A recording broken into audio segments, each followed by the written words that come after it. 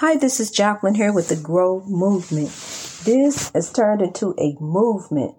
People are starting to come up out of oppression. I have people who have actually completed this program who are truly, truly happy.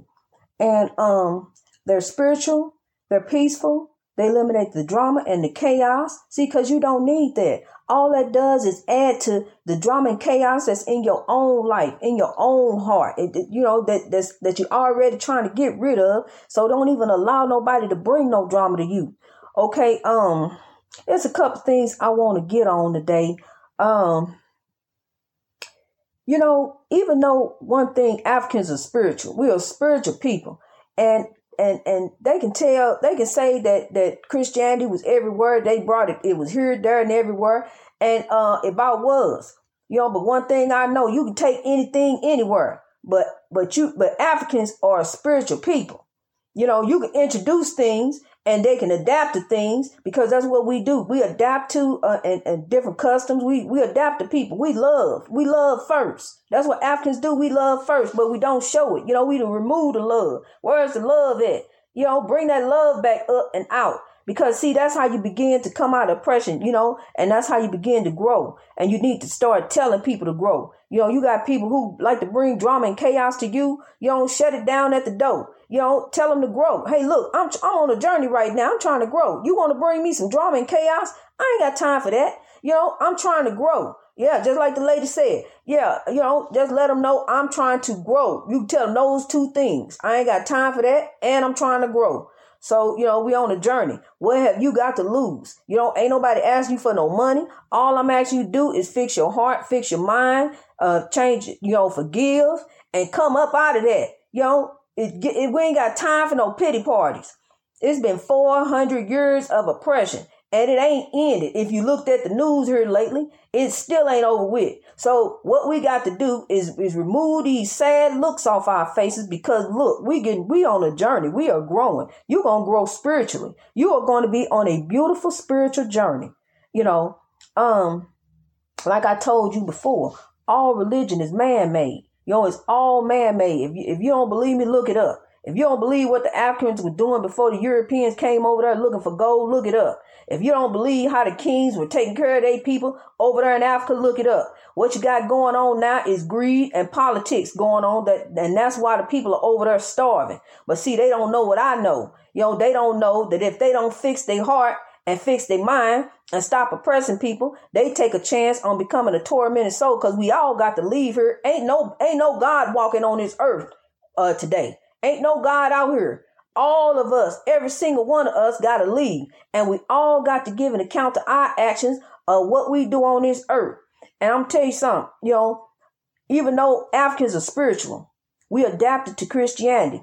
This is what you do. You remember that Jesus forgave you. If you want to believe that, believe that. If you don't want to believe that, you ain't got to believe. But you got to come up out of oppression. You got to do that.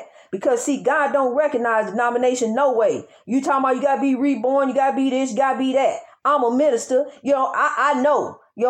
And I trust me, I know what I'm talking about. You're going to have to come up out of this oppression. You're going to have to. You're going to have to get over it. You got to defeat this battle because the battle is called life and you are in it. But what you do is you start removing this negativity and this chaos out your life, and you take the doctrine from the Bible and use it in righteousness. If that's what you want to do, just remember those scriptures. I don't read the Bible, but the doctrine and teaching that I do know, I apply that to my life in righteousness. Because I always want to be godly anyway. So the scripture is just teaching you how to be more godly. How to be closer to God. Because that's all we aiming to do in the end anyway, is be godly. Is to be about love, loving one another, come out of oppression. Because, see, we don't want to be a condemned soul. We don't want to be a tormented soul. There's tormented souls walking on this earth who are humans, who are put here just to make somebody else's life miserable.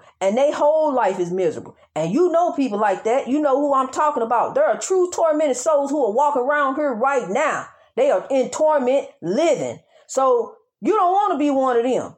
I'm trying to tell you how to get right and how to live right If you kill your brother, if you oppress somebody, if you hurt somebody, if you do anything, you take a chance on becoming a tormented soul. I know what I'm talking about. I have been in touch with the spirit world, and I've been plagued by ghosts and spirits all my life. I meditate on the spirits. The pure souls come to me. They tell me what to say. They give me the words how to speak to you and how to make you come up out of what you going through. Because these are ancestors. These are pure souls. So if you know if it's bad spirits, common sense tell you it's good spirits. So I had to defeat the demon in the house some kind of way. I was scared. I didn't know what to do. So the good spirits had to help me. And God sent the good spirits to help me. It's all godly. It ain't got nothing to do with witchcraft, black magic, voodoo. But I want to tell you something. Speaking on scripture, let's go to one. Pride before destruction. You're going to sit back and let your pride get in the way of something beautiful that is happening in your life. You're going to sit back and let your pride potentially destroy that and eliminate that because you too big to say I'm sorry. You can't get off of your high horse to come down for a minute and just say I'm sorry. You can't get off of your high horse just to tell somebody, hey, look, I want to go along and help you and lift you up. I want you to grow. I want to see you grow. I want us to grow as a people. You can't even communicate that to somebody because you too proud to even admit that you're wrong, to even forgive. Pride goes before destruction. I just want you to think on that and meditate on that. Turn you on some low African meditation music and meditate on pride goes before destruction and see if you're willing to lose everything you about to lose just because you won't say I'm sorry. Are you willing to just watch everything blow up?